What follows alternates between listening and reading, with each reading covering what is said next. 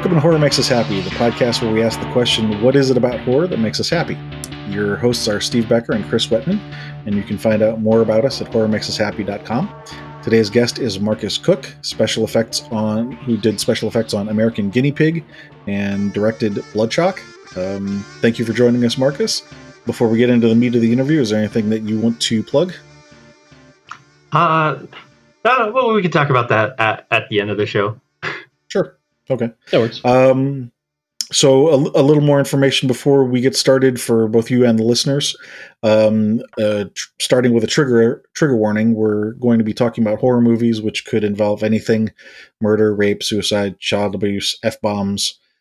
We do not censor ourselves, so if you're not prepared for that, please take care of yourself and then come back when you are ready.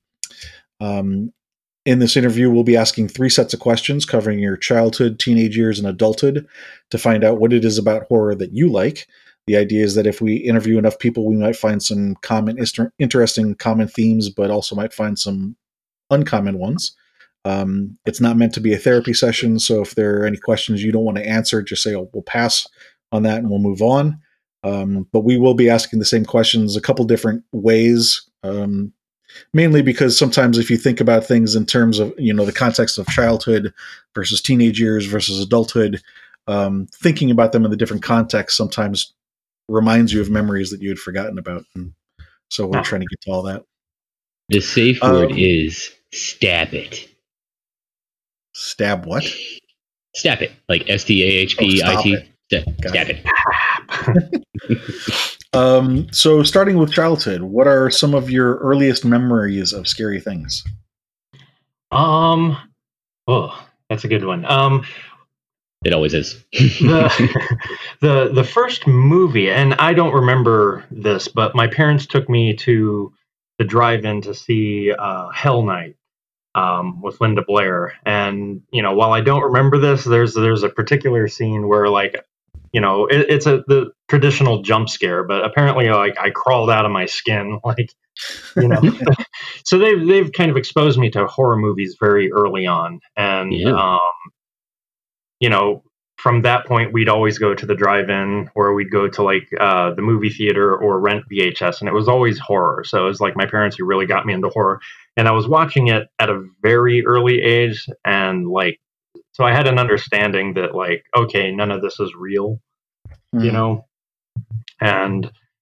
so movies standout moments that I remember scaring the hell out of me was the clown in Poltergeist under the bed. Yeah. Mm-hmm. But it's horror. I've just grown up with it, so it's kind of always been there. And I kind of got into effects because I would always ask my dad how they did something, someone would get decapitated. I'm like, how'd they do that? And his answer was special effects. And so, probably around 8 or so, I was like, I need to know more about this special effects stuff because I don't want to do that. You can do that as a job. Cool. So, other than Hell Night or Poltergeist, any others that really jump out as something you remember from your childhood? Well, I always gravitated towards films like The Burning, The Prowler, The Friday the 13th. Even though I'm not much of a slasher fan nowadays, I think I just liked them more just because I wanted to see the special effects, the blood and the guts. I wanted to see and try and figure out how that was done. So early on was a lot of the classic slasher films. Yeah. Classic big heads getting decapitated, limbs getting chopped off.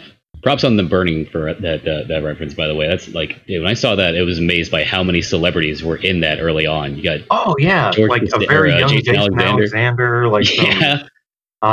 was the guy from Short Circuit? He was in there very, very young. Fisher Stevens, also the villain from Hackers. There's a shit ton of unexpected cameos in that movie. A lot of people get their start in horror. Horror's not so bad. It's an easy industry to get started in.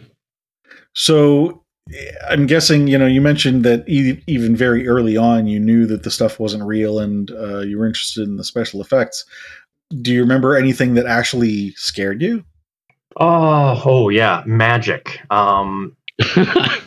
Magicians? What's Up My Sleeve? No, the movie with Anthony Hopkins and the ventriloquist doll. Okay. And there was a time, when I was probably like 7 or 8 years old that like I was terrified of ventriloquist dolls. Yeah.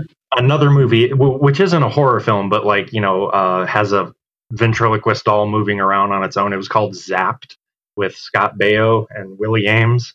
Scott Baio. I think I remember that one. Yeah, there's a scene where he like possesses like or like, makes a ventriloquist doll fly around and like scare someone. And I was like terrified of that.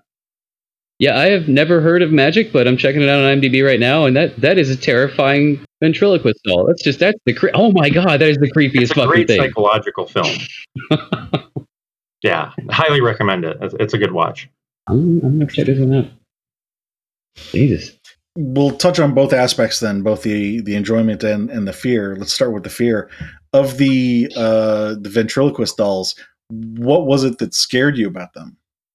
Is it just the soulless, unblinking stare? I don't know. Just their mouths. Like, and I guess when I was a kid, like I'd have nightmares that like rooms would be filled with like ventriloquist dolls and they'd all open their mouths and start screaming. Was it like because of the Uncanny Valley thing, or? Yeah, I think maybe, that I never thought about it like that. You were probably too young to understand Uncanny Valley at the time, but that's totally what that is. Yeah. Mm-hmm. Okay, that makes sense. So, and then the things that you enjoyed in terms of the special effects, what was it that you enjoyed about the special effects? Just figuring out?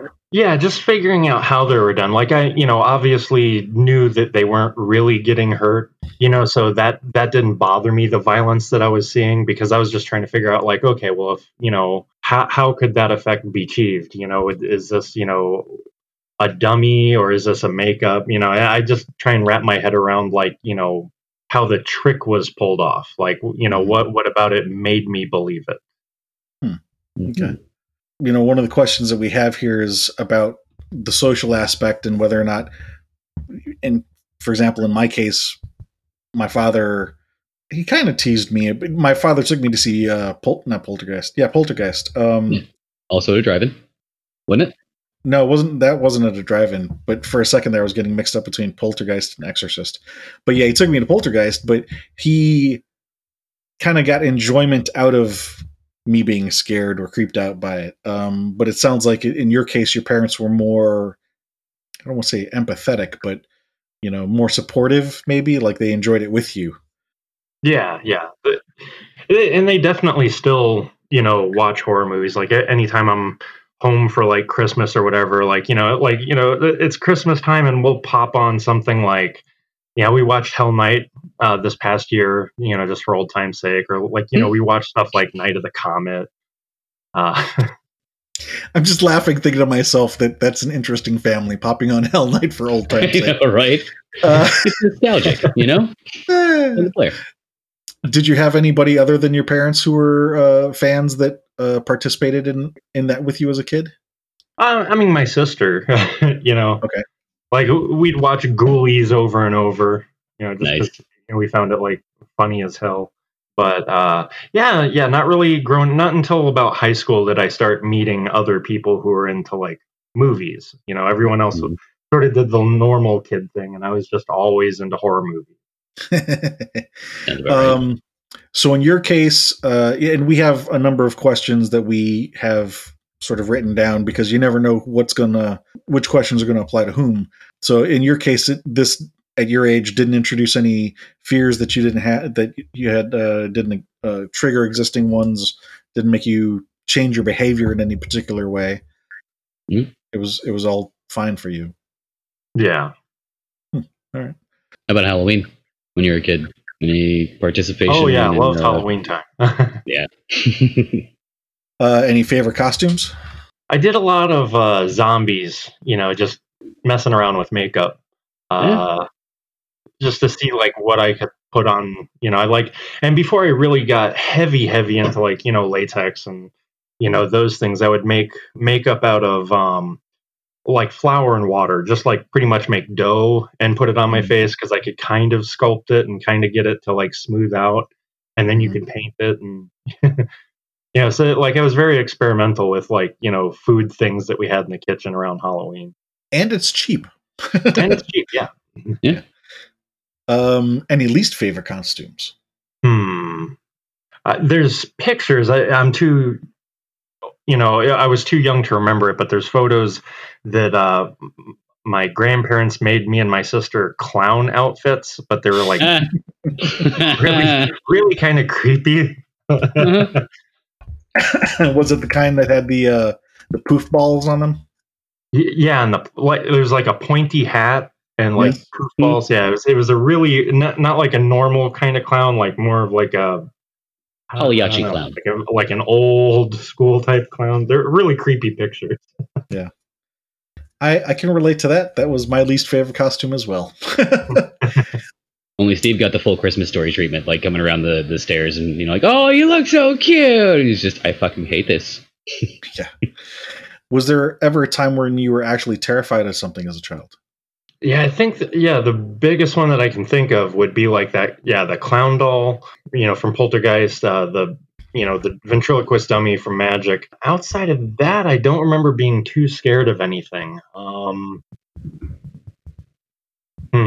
Yeah, it's a weird one. Like, not much scares me. Like, as an adult, like, I have trouble watching movies because I'm still in this brain mode where I'm trying to like break things down, like how they did something or, trying to figure out an effect where I forget to pay attention to the movie. Where, like you forget to see it as entertainment. Yeah. And so I don't get scared of stuff, but I do kind of wish I'd find a film that would like scare me the way those films did when I was a kid. Yeah. Yeah, it's like the last guest we talked to, we kind of came across, or I maybe came up with the idea that as you go further and further into exploring more horror movies, you never really get that scare anymore. You just get more and more uncomfortably disturbed by the amount of gore and violence. Like, there's no scare. It's just, yeah, this is more fucked up than the last one. Yeah. So in your case, horror definitely was a happy thing as a kid. Mm-hmm. Did you have any scary dreams as a kid? Any reoccurring nightmares?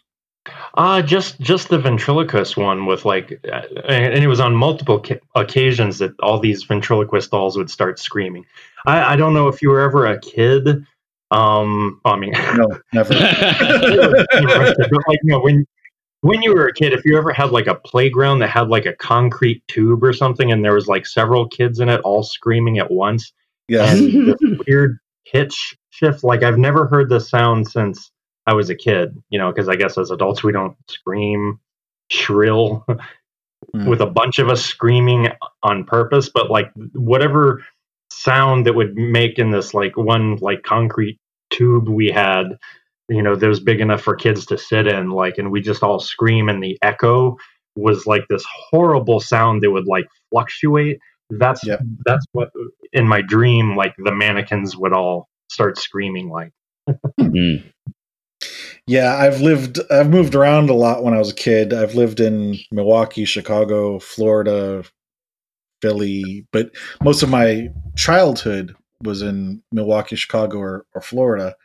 And in Chicago, we had a playground that had one of those pipes that you're talking about, but it wasn't big enough for you to really. You could crawl into it, but you couldn't sit in it. But then when I came here to Florida, they were putting in sewer pipes and drainage pipes instead of. When I first moved down here, they only had drainage ditches. They didn't have actual drain water pipes. And so they were putting those in, and those things were freaking huge. They were like, 6 feet in diameter. So you could walk through one of those. And that was, there's plenty of time playing in those things. All right. So jumping over to the teenage years then, what were some of your scary stories or books or movies that impacted you during your teenage years? By this time when I was, by the time I was 14, I had already I'd been shooting short films, I think, since I was like 8, 9, 10. Like I started stealing my dad's video camera when he was at work because I knew where he hid it. And I would pull it out and I would like make like little stop motion animations or little, not so much as short films, but like experiments. Like I would try my own effects work and film it to see how it would look on camera. And then like I would hide the tape in my room and put the camera back right before I came home from work. And and he wondered why he was running out of blank tapes. Yeah. Right. Yeah. But one time I left the tape in there. And he found like, my short little things I was working on. I thought for sure like, oh, I am in trouble. And he was all like, oh, hey, you've been using this and like, taking care of this for like, a year or so and not messed up the camera. So he trusted me with it and pretty much gave me the camera like carte blanche and I could do whatever I want. And then from there, I started getting a little more experimental and trying to like, shoot with friends as actors and build little stories around like whatever effect I was going to try and do, or, what have you. So by the time I was 13, I made a 30-minute movie called White Massacre. And then when I was, between 13 and 14, in ninth grade, I made a 60-minute movie called Lunch Meat. And then after that, I thought like, okay, I think I'm ready to move into features. And so at the end of ninth grade, I started a movie called Bad Blood, which was going to be a full feature, with like multiple locations and multiple actors and, that's all I did in my teenage years was work on trying to make my first feature. It took me like 4 or 5 years to complete it. Still. Yeah. But it got done. I sat on it forever. I didn't want to show it to anyone. I was like, it's really terrible. But yeah, this past year I decided, fuck it, I'll just release it and, So other than your own works, anything else jump out to you as memorable during that time period? Yeah, it's an interesting situation. Like you were actively directing and producing at that time. Were there any influences that directly influenced your work at the time? Oh yeah, definitely early Peter Jackson. Yeah. Bad Taste. I read about in Gorezone or Fangoria, and we had a video store like walking distance from my house, and I could rent whatever I wanted. My parents like, yeah, it's rated R, whatever, he's fine. Nice. But like the video store guy, if I wanted a movie, he would seek it out and get it. And so I read about this movie, Bad Taste, and I was like, oh my gosh, you have to get this. And he got it. And like, that really influenced me. Like some of those opening shots where, the one alien zombie guy in the blue shirt gets like top of his head blown off, like that like floored me. I was like, oh my God, this is all gore to a whole new level that I had never really seen before. Not like that, So anything else? Peter Jackson, Bad Taste? Peter Jackson, Frank Henenlotter. Like I really love Frankenhooker. Like, and it's weird. Like the older I got, the more I really got into like more like kind of comedy sort of stuff. Like I just like things with a sense of humor to it, Like Frankenhooker, I think is like the ultimate comedy. It's like perfect through and through, I remember the name, but I don't think I ever saw that one. Oh, it's awesome. Highly recommend it. Mm-hmm. Trying to think what other really comedy horrors would have been in that time frame, because I think there was one called Transylvania Twist. Yeah, it's fun and campy, but Transylvania 65000 was out around there. Ed Begley Jr. and Jeff Goldblum. Yeah, there kind of wasn't too many, but like, yeah, I don't know. I mean, I like Ghostbusters because that was a fun one. Of course, bigger budget. Definitely. But the sense of humor is all like all the humor lands. Yeah, that was one of the things that was nice about Ghostbusters, even though it's definitely a fantastical element to the story, but it's amazing that they actually pulled it off. I mean, you would think that which part? If all of it. I mean, like if you just read it on paper and you didn't know that this was going to be like a big budget thing, you'd go, okay, that sounds funny, but like it's going to look stupid. But they actually pulled it off. And then the city is attacked by a giant man made of marshmallows. And there's a god on a rooftop, and she's got these demon dogs and giant lights coming down from the sky. And it's so we have a 75. We have a $750,000 budget. Yeah, we can make this happen. Was it really 700? No, it's probably more than that. I don't know. I was ballparking it. I think even back then, micro budget films were like 1.5 million. Yeah. So again, even at this point in your life, because you were already starting to work on your own, there wasn't really any fear associated with it. It was just more the excitement of producing your own work. And you had mentioned that you were picking apart the films from a production standpoint. Was there anything at that point in your life that actually scared you? No. There is one weird thing that I still kind of have a phobia over, and this is really irony at its finest. As much as I do a lot of over the top blood, guts, and gore, the one thing that really does kind of give me the heebie-jeebies is real blood. Mm-hmm. I can look at crime scene photos and see it, but if someone is just has a paper cut and they're near me, I'm afraid it's going to get on me. Yeah, that's a healthy and rational fear, especially this day and age. Their blood has stuff in it that is bad sometimes. Yeah. Are you a germaphobe in general, or? No. I'll drop a cookie on the floor and eat it. Well, not in all cases. Sometimes I'll be like, yeah, that's a goner, but yeah, some places are beyond the 10-second rule. Yeah. Well, it sounds like we might be around the same age. AIDS in the 80s was a scary thing, so yeah, I can see that being relevant for that time period. We didn't know what we know about it today. Back then, there was a lot of crap going around. Yeah, misinformation. Yeah, and who knows? Maybe that's where it stems from. I don't know. It's just something that I'm get it away from me, Mm. So you mentioned at this point in your life, you did start meeting some people who also enjoyed horror.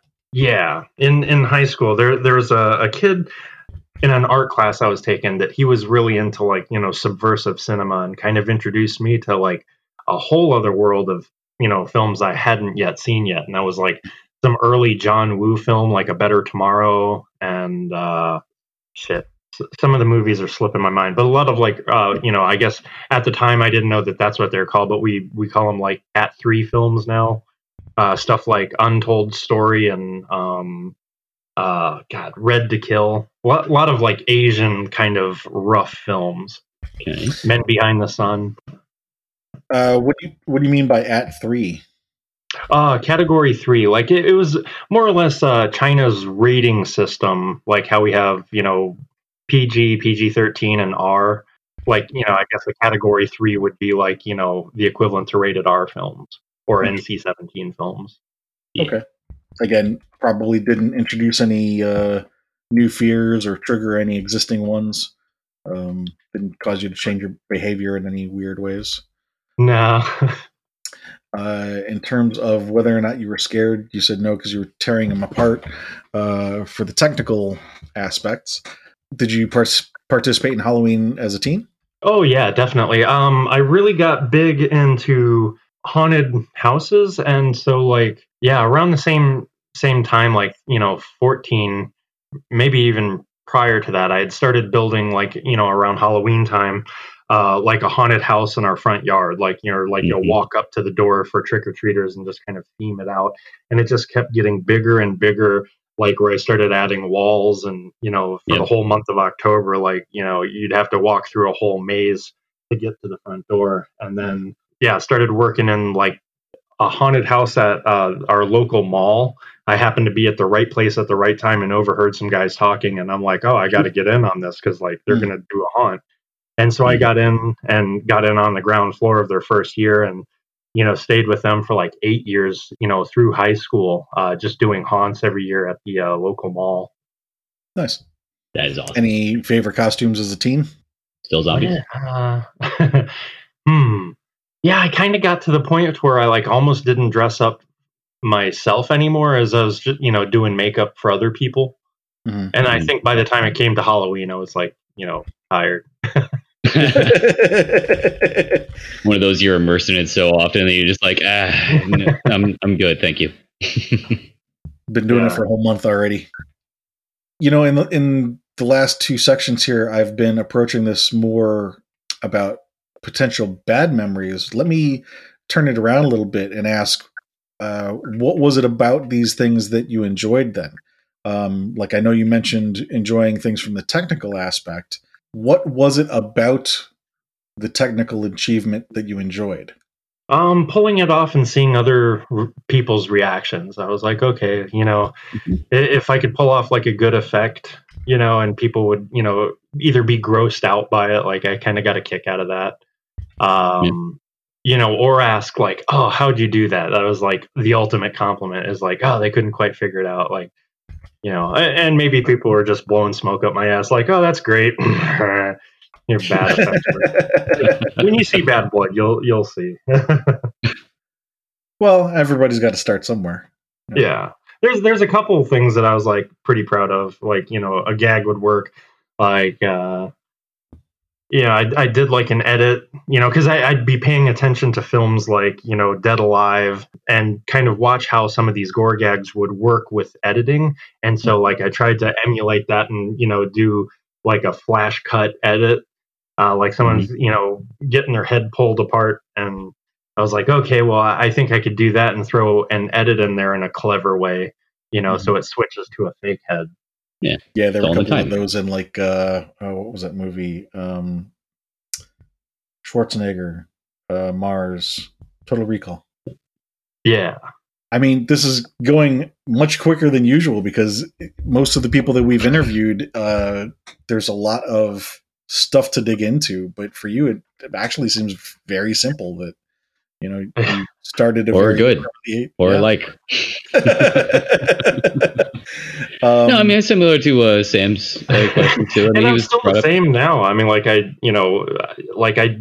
don't think I've changed too much. Like I still pick apart movies, like more as like a learning thing. And I love watching bad movies as much as I love watching good movies, because I think you can learn a lot more from watching bad movies. Like learn others' mistakes and why they didn't succeed.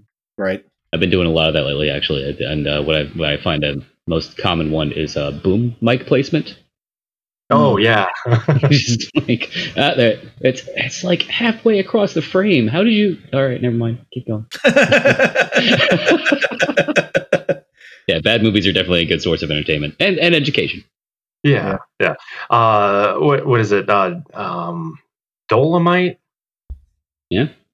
The Rudy Ray Moore flick, man, you could make a drinking game out of how many like mics break film or break frame.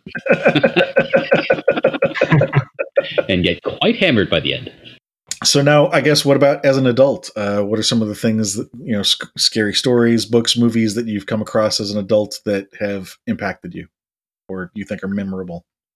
Oh yeah, well, definitely more so now. Like there's certain films that I kind of consider horror, but they're not really horror. But I think they hit way harder than any kind of horror film could. And those are the films I like. They're just like bleak dramas. Those are the films, because like those are the ones I can like lose myself in and then be affected by them. Like Come and See. It's like a World War II film about like the Nazis and Russians. Seek that one out if you can. Really, really bleak. No happy ending there. I don't know. Like to me, like regular horror, like supernatural horror, unfortunately has become so paint by numbers where I've completely lost interest in it. Like I don't think I can sit down and watch another like Insidious film or Annabelle or anything from like the James Wan canon anymore, because they're all identical. Mm. And for me, that just kind of it's boring. Like I've seen this before. Like I need something new. So yeah, there's a whole kind of genre or subgenre of like these bleak dramas which like to me are like they hit way more harder than any kind of horror film ever could. So you mentioned Come and See. Any others? Come and See, The Checkist. Both of those are like World War II films, that make like Saving Private Ryan and Schindler's List look like Disney films. What was that one? The Checkist? The Checkist, yeah. Like CZ Checkist? Chekist, Checkist. Oh, check it. Okay. Yeah, it's very hard to find though. What else? Like In a Glass Cage, like a Serbian film, I think kind of falls into that kind of category of a drama, where it's more of a drama. That's a really fucked up drama, because it makes you kind of like really off-putting and awful things happen. And I think a lot of people hear stuff about like something like a Serbian film and refuse to watch it, not really understanding that that's not what the film's about. Have you seen Serbian film, Steve? I know Chris has, and he's mentioned it, and we've heard it's come up in a couple of our interviews already. Yes. Yeah, it's a hard film. Yeah, but he's got a point. If you do get around those qualities, then there is a rather bleak underlying story of a guy who tries to, get his life right, and then just gets sucked back into it because that's his life. I guess it's not happy ending. But definitely recommend watching that one. It's a well-made film. Unfortunately, because some of the territory he gets into, I think, has really destroyed his career. Like in over 10 years, he hasn't been able to get funding to make another film. No one will fund him. The Serbian government totally fucked him over. After making that, they're fucking around with his visa. He's trying to come over to LA to work, but everyone's afraid to work with him because they think oh, he's this fucked up monster, and he's not. He's just a filmmaker who is trying to get noticed. And you know what's funny? I just thought about that is maybe if he had just gone with a different title, because that's what created that whole friction with I guess him and the Serbian government is it's called A Serbian Film, so it gives everybody that opinion or idea of Serbia, and I don't know, maybe if he had just gone with a different title, then he wouldn't have had that problem. Well, he might not have had the problem with the government, but I mean, he probably still would have had quite a few problems that he's talking about. There are certain aspects of the film that are still problematic. It's more than just the title. It's funny, we're sitting here talking about films that don't have happy endings, and ones that aren't necessarily horror. Maybe a couple months ago, I sat Chris down to watch Cool Hand Luke, which is one of the classics, but it's not I've never horror. seen it. It's one of those unacceptable moments. You've never watching this movie, and definitely not a happy ending movie. No, not really. Never seen it. Okay, now I'm curious. Put it on your list. Okay. 1950s, would you say? 60s? A rapper? No, it's Oh, okay. So it's Paul Newman, and he's on a chain gang because he's been arrested multiple times, and he plays this character Luke, who just can't be tamed, and he keeps trying to escape jail, and things keep getting worse for him. And the end, okay. He keeps trying, and it does not work out for him. There's a lot of good parts of the movie, though. There's a hot blonde. There is that. It's an old film. It's a black and white. I want to say it was done in the 50s, maybe early 50s. Not 50s, early 60s. Early 60s.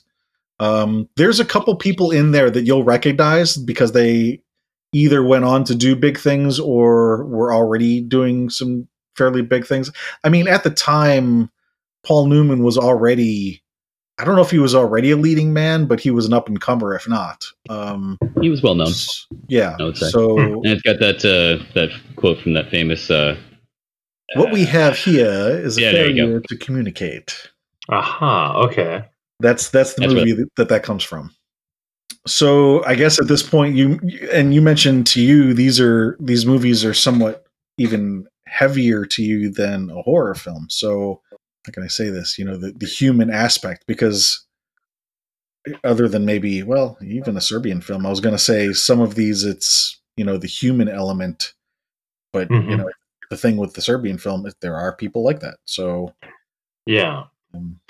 um, Films like Gaspar Noé's films, I think are, like Irreversible. Like, it's not a horror film, but it's a really fucked up film. I still haven't watched that. I've been meaning to get around to that one. The whole thing shot in reverse, right? Yeah. so what do you like about these, other than the fact that they're not gore? They're probably like the only ones that like when I'm watching it, like I am affected by it. Hmm. Like horror doesn't affect me like that anymore. Like I could watch like the goriest thing, and outside of like, you know, picking apart the effects, like I forget to, listen to the story and kind of like, I guess, mentally involve, kind of fall involved with it. Hmm. Um, like the Saw films, like I think are fun effects, but they're not really deep films. Right. Not the most complex plot. Yeah. No, that's perfectly reasonable. And particularly if you find yourself in a position where you can't help but pick apart the effects, then of course watching a film that doesn't really have effects is going to help you get away from that. Yeah. But yeah, having things that are emotionally affecting, that's part of the reason that people watch movies is, to have a reaction to it that it triggers Yeah. something. If you were just going to sit there and watch a teacher doing a lecture, like if you didn't want to have a reaction, then just go take a college course. Right. Those are expensive. They can. Yeah, I guess, but some people like really, sad movies or movies that make them cry. Like, I can't get into like romantic dramedies, or like any of that. Like, I have zero interest in it. But like, give me a movie like, Red, White, and Blue. That's, kind of, I don't know. Oh, what did I see recently? Like, I think fucked me up pretty bad. Like watching, I was like, this is a fucked up thing. It's kind of based on a true story. Girl Next Door, based on a Jack Ketchum novel. That's a fucked up.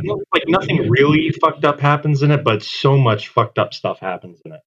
There's some pretty fucked up stuff that happens in it. Yeah. I mean, it doesn't really show anything. I mean, not that I think it needed to, like it crosses some lines, but not in the same way like Serbian film crossed lines. Yeah. Yeah, that was apparently based on true facts. That's the fucked up part of that one. Yeah. Yeah, there's not nice people out there, so you can do a lot of stuff that is historically accurate or even modern stuff that is real to life, and you don't have to go into a lot of blood and guts and gore to really creep a person out. Yeah. So have any of these current films introduced any fears that you didn't have before? Yeah, no new fears. I think my, a fear of, how fucked up people can be, but that's kind of like everyday life, I think.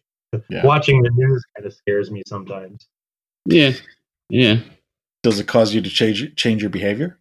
That's a good one. In adult years. That's a really good question. I don't know. I'd never tried to self-analyze like that, but I went, when you're out and about, you try and be cautious, especially right now. Like this is maybe a good example, and maybe we're all kind of doing this. Um, during the stay-at-home quarantine, occasionally you need like, shit, I need dog food. Mhm. And so you got a brave going into the store, and you're looking around at everybody like, potentially everyone's sick, and you don't want them to get you sick, but everyone's kind of thinking the same thing. Like, Mhm. You're leery of people now. And yeah, I think that's kind of like a cause and effect, how everybody's kind of acting, but we're all kind of acting the same way because you don't know who's sick. It's like, how can you tell? Yeah. Mhm. Yeah. Yeah, this is one of those things where, like, if you were to hear this interview 10 years from now, you wouldn't really feel the context the way that we are feeling it, recording it today, because we're living through it. But yeah, it's a very apropos thing for the moment. Have you continued participating in Halloween as an adult? Oh yeah, for the last 17 years, I started working with a company doing haunts for theme parks. So like I've traveled to like all the different theme parks. Like we started off doing Busch Gardens Tampa, and I worked with Howl-O-Scream for a good many years. And we'd also like go off and do other haunts for other parks like SeaWorld. God, what are some others? Hershey Park, Pennsylvania. Tons, and so that I do the haunt thing like all over the country, setting up stuff. I did scenic design on the inside, sets and props. Did you originate in the Tampa Bay area and move somewhere else? Oh yeah. Born and raised, in Clearwater, Safety Harbor area, but after I moved out, I moved to Tampa, so I was in Tampa up until I moved away again. Chris and I have talked about a number of different people that he knew in the horror business, and I knew that he had mentioned somebody who started out here and then moved away, and I just couldn't remember off the top of my head if that was you or not. Yeah, that's me. Moved out to LA, famous now. Wait, are you in LA now? I thought you were in. I'm in Illinois now, but I spent the last 3 years in LA, and not that I spent all the time in LA because I usually work on the road anyway. But we had moved out to LA, but it was it's way too expensive, and the way people act out there is exactly what you'd think. Yeah. So you'd like to think there's some over exaggeration there, but no, it's exactly what you hear. Yeah, and it's just it's not for me. I was like, I can do what I do anywhere, and so now. Yeah. This past year, got married. My wife and I got an awesome little house in the middle of nowhere, tiny town. So it's quiet out here, and I love it. Nice. Congratulations, by the way. Oh, thank you. To both of you. I used to work with the Jenna Tortures. I did a bunch of their stage props years ago, in the 90s. And the Impotent Sea Snakes. Impotent Sea Snakes, Berta, all of them. Yes. ISS. Yep. So as an adult now, I'm guessing you have a number of people that you share your horror interest with as an adult. Obviously as, a business partnership. What about as a social partnership? Do you have a community of friends or family that, you mentioned your family, you still watch, what was the movie you mentioned? Oh, Night of the Comet. Also Hell Night, right? Hell Night, that's what it was. Hell Night, yeah. And Night of the Comet too. Do you have a social group that you're part of? Oh yeah, definitely. I work with Unearthed Films, and I was doing all the effects on the American Guinea Pig films. Steven and I were partners. We had moved out to LA together, and then I just had to leave LA. Yeah, and through that, we've got a group, and there's a whole huge sprawling fan base, and a lot of people are, in different horror groups. There's a lot of overlay or overlapping. Yeah. So another really great group is Beneath the Underground. Is a great group of people. But yeah, lots of friends, and because of extreme horror, very particularly, there's just a great kind of crew of people who are all really down to earth, and you'd think for a bunch of us who watch and work on the most kind of fucked up movies that are out there in the underground, you'd think everyone would be a bunch of weirdos and sickos, but everyone's pretty fucking normal. I was waiting for you to say, and you're right. No. No, fairly normal, but maybe fucked up senses of humor. Yeah. All of us kind of have gallows humor. Yeah. Or humor. Which is perfectly fine, as long as you don't actually do those things. You just find them funny. Right. Mm-hmm. Yeah, Chris and I are friends on Facebook, and I'll send him stuff all the time. And once in a blue moon, I'll find something that I'm just I have to share this privately. I'm not even going to post that publicly.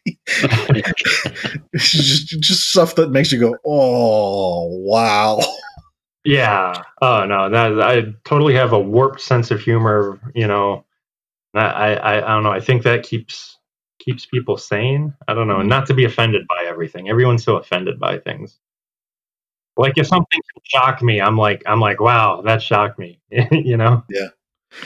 Chris and I talked about whether or not we should put the trigger warning at the beginning of the program. And I thought it was a good thing to do because, there are a lot of people, but I also didn't want to censor the program because from at least my experience, I feel like one of the biggest problems, I don't know if I want to say of modern times, although it is definitely prevalent in modern times as well. But I think even historically, there are people who go through life who don't know how to process their own emotions, and then because they don't understand boundaries, they then want to cross a boundary and tell someone else that they need to change how they're living. But really the solution is just that, no, you need to learn how to handle your own emotions and process your own feelings about things. Don't go around changing the world just because you don't know how to handle the world not being the way you like it. Now, granted, there are definitely things that are wrong with the world that do need to be changed. So there's a time and a place to do that. But learning to differentiate between ones that you can handle yourselves and one that where you should change the world, not everybody has that insight, I guess you could say. Yeah. Do you have any really scary dreams as an adult now, or is there anything that terrifies you as an adult? No, that's another weird thing is like I don't get nightmares, and that's weird. I kind of feel left out. Like I hear people's dream stories, and I'm like, oh, that's some crazy shit. Like people can dream in like this very linear fashion, and like an entire story unfolds. But my dreams aren't like that. Like when I can remember them. But yeah, definitely, I don't get nightmares. I think the closest thing to a nightmare I ever had was like when I was in high school. This girl had given, in my dream, this girl had given me like a black and white Rubik's cube. And like the more I twisted it, the more it complicated it became, and then it started growing and became like the size of a room. And and maybe that was like a stress dream more than a nightmare, but like I'd wake up and be like, holy shit. And I'd go back to sleep, and then I would be back in the dream again, and it would just restart until I finally like, fuck it, I can't go back to sleep, otherwise I'm going to keep having this dream. That's probably the closest to a nightmare I've ever had. But in my dreams, if I do encounter like zombies or monsters, which is very rare that I ever have anything like that, it's always like I'm like, oh, okay, I gotta glue down this seam on the edge of his makeup. You gotta hide that, So maybe in my brain just kind of diffuses any kind of nightmare scenario. Yeah, it's like the mother, coming up on a zombie and, oh, here, let me lick my finger and clean off your cheek. The zombie's just like, huh? So I would definitely say that, and you're maybe the first person that we have at each of these sections a question of, has horror made you feel happy in this phase of your life? And for you, it's been a positive thing in all three sections of your life, childhood, adulthood, and teenage years. Oh, yeah, definitely.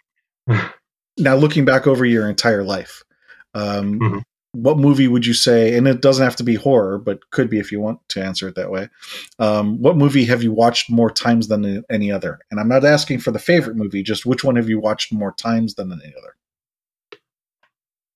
Probably a movie called The Forbidden Zone. It's made by Richard Elfman and Danny Elfman, who scores a lot of Tim Burton films, like and their band Oingo Boingo or the Mystic Knights of the. It's this batshit insane black and white musical. It's like probably like one of my most favorite things ever. Or Frankenhooker. Well, you've already mentioned Frankenhooker. So what is it that you liked about The Forbidden Zone? Oh, it's just all around wacky, insane. All the sets are built with cardboard. I mean, it's a musical, so it's catchy tunes, and of course it's songs written by Danny Elfman and the Mystic Knights of the Oingo Boingo. So it's like really catchy. And it's got the little person from Fantasy Island. Yeah. Oh, her name is King Fausto. Um, and then probably like recently, like I didn't think any film could kind of like, it was always I could never decide which was my number one favorite film, like Frankenhooker or Forbidden Zone. And then now Greasy Strangler is probably up there on my like fucking absolute best films ever. What do you like about that one? It's retarded funny. I don't know. It's such a bizarre sense of humor, and like I fucking love it. Okay. I think I can see the answer to this question, but I'll ask it anyway. Do you see any common threads about what kinds of horror that you like? For example, cannibalism, occult, metaphysical. Yeah, I just like really ridiculous stuff. Like in the as far as like what my favorite things are, and it kind of it transcends horror. It goes into like other things. Like I think if someone can get like a sense of humor like Tim and Eric Awesome Show, like that's probably the closest to like, okay, we'll probably get along if you can like watch a show like Tim and Eric or Too Many Cooks. Like we'll probably get along if you can understand like that kind of humor. Yeah. Why does that ring a bell? Oh, Too Many Cooks. Oh, it's Too Many Cooks. 11 minutes of your life you'll never get back, but it's the most amazing thing. What was it that they did? Adult Swim put it on, and with no announcement, there was never like, oh, hey, stay tuned at this time for Too Many Cooks or something. It was just something that started with no warning and like didn't end for like 11 minutes, and everyone who saw it like was just, what the fuck am I watching? It's like the most disturbing take on the Full House opening credits you can possibly think of. Yeah, I Googled it while we were talking about it, and now I've seen this. I remember this, yes. It's Too Many Cooks. Yeah. Too Many Cooks. Yeah, I won't say anything for any listeners who want to go watch that. I don't want to give spoilers, but please do. It'll change your life. Yes, yeah. You'll enjoy it. I thought you were gonna. When I heard the name again, I knew that it seemed familiar, but now I can't think of the thing that I was thinking of, what it was called. And it may have also been an Adult Swim thing, but it was almost like puppets or. Chris, help me out here. I know I've shown it to you, but it's like very surreal. Is it Xavier Renegade Angel? No. It starts off like a children's show, but then goes really off the rails. Is it Don't Hug Me, I'm Scared? Yes, it is. Yes, that. Okay, yeah. Yeah. Those guys are great. That's warped, weird stuff. Yes. That stuff, I saw that, I was just like, whoa. Because I think when I first saw it, nobody introduced that to me. That just popped up in like my you just like randomly stumbled upon Don't Hug Me, I'm Scared. That is beautiful. Yeah. Thank you, Internet. Another good one that I think was like it's played on Adult Swim. It was called This House Has People in It. Yes, I've seen that, yes. And unedited footage of a bear. Like both of those. Yeah. It's made by the same people. Yeah. Okay. I shared that with Chris, yeah. I don't think I've seen This House Has People in It, but yeah, unedited footage of a bear. Oh yeah, you'd appreciate This House Has People in It. Yeah, I shared that one with you. It's maybe you didn't get a chance to watch it, but I definitely shared that with you. I saw it and I was like, oh, you got to check this out. Yeah, you said what I thought you were going to say. I figured that humor was the common thread.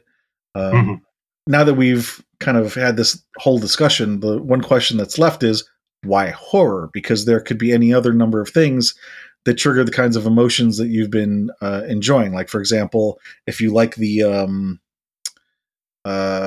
special effects, well, you could have gotten into sci-fi. You know what I'm saying? Mm-hmm. So what is it about horror specifically that you like? Is it the red stuff?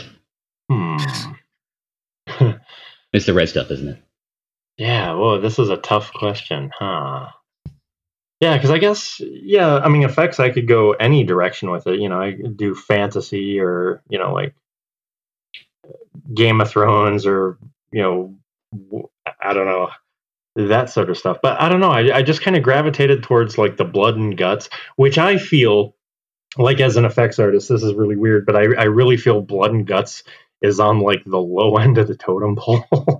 Like it's Compared to kind of what? lowbrow in the effects world. Like, there's some amazing, makeup artists out there and sculptors and stuff, but like, that's like the upper echelon, the top tier, and they kind of all look down at like, oh, you're a Blood and Guts guy.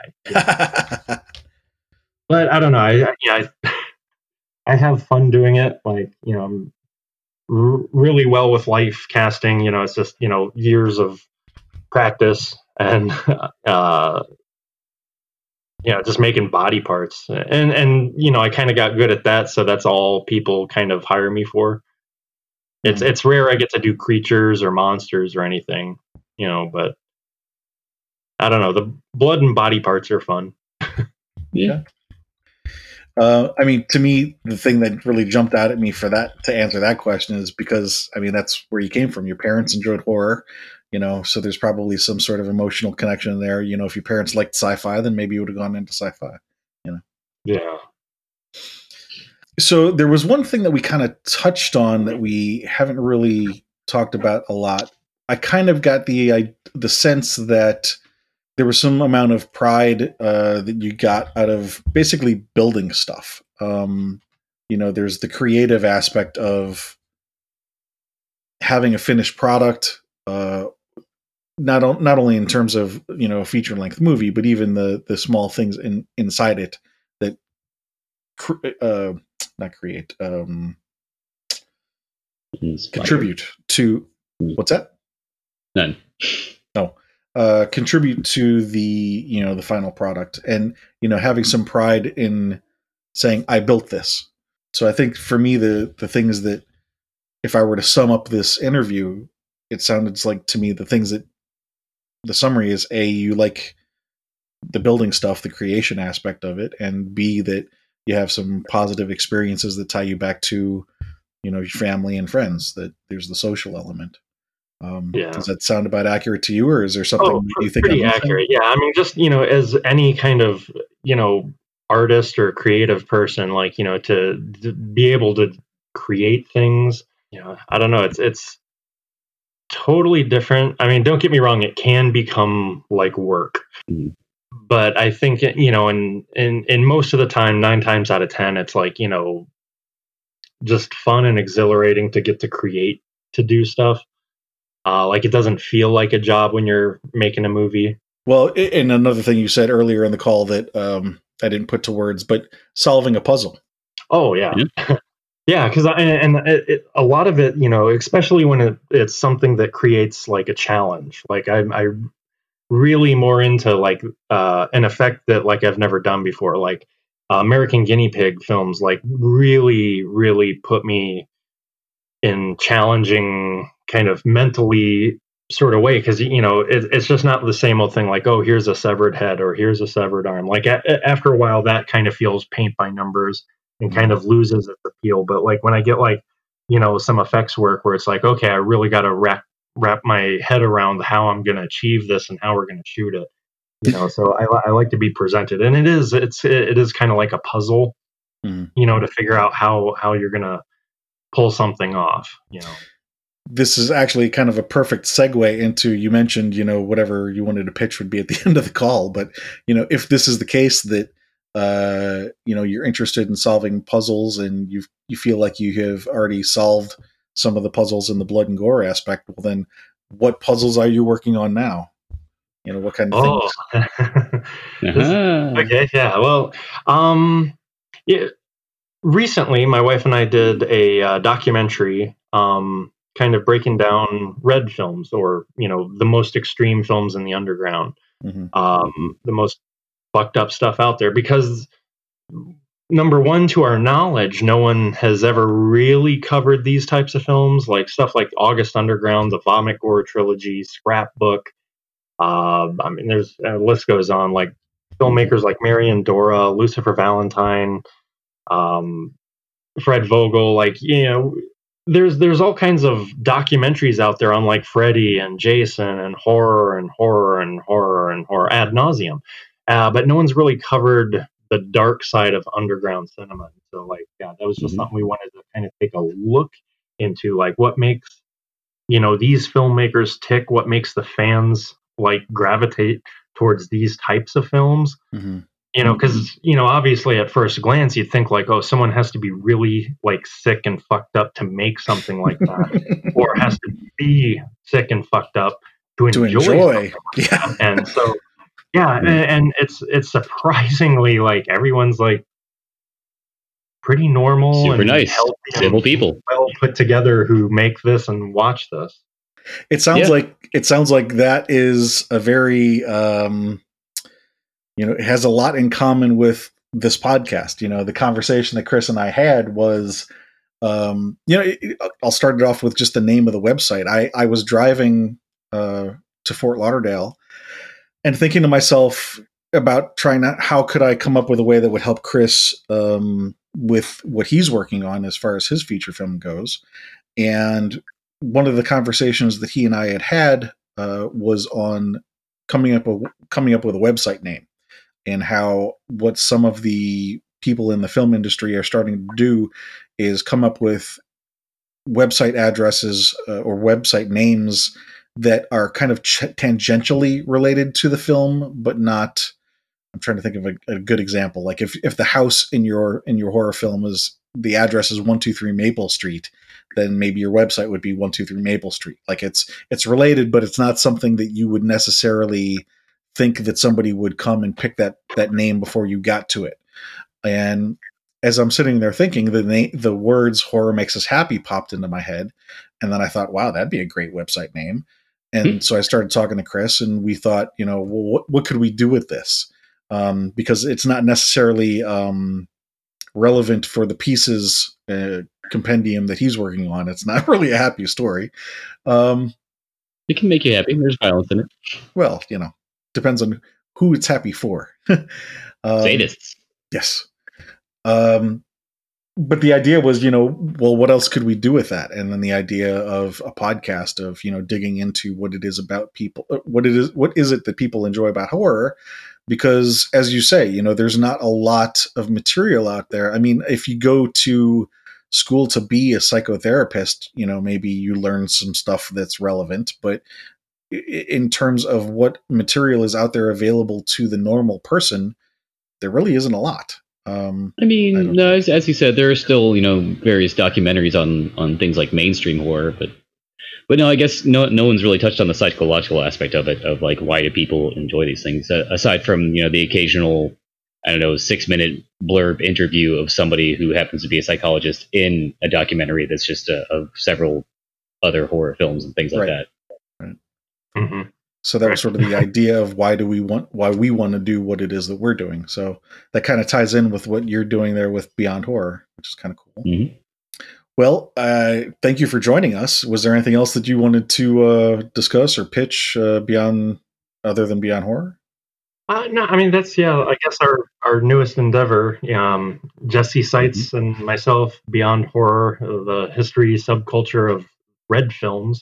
Probably it'll be out for release June or sometime after June. Like right now, we've currently been playing film festivals, but because of the coronavirus thing, the next few months of screenings that we had all set up all kind of fell apart and went to the wayside, while everyone's life across the board has kind of had to been put on hold. So no film festivals at the current moment now. Yeah. So that's been kind of a bummer for us, but right now our plan is to still have aim for a June release of our DVD, and then to our Indiegogo supporters, and then after that do the full kind of wide release to everyone else. And I'll link you the trailer too. Sure. And we've also got a group page on Facebook. We can send you an invite on that, and we'll, when the time comes, we'll reach out and say, hey, we're ready to release this particular episode, and we can go through all that stuff. Oh, right. So, cool. Yeah. So again, thank you for joining us. For the listeners, thank anybody out there listening. Please come visit us at horrormakesUshappy.com. We'll have a schedule posted there to show who we're interviewing next, as well as a list of who we'd like to interview. If you can help us connect with any of those people, or if you'd like to see someone added to the list that we don't have, let us know. You can also become a Patreon supporter. There are links to our social media on the website. In general, just let us know how we're doing. HorrorMakesUsHappy.com.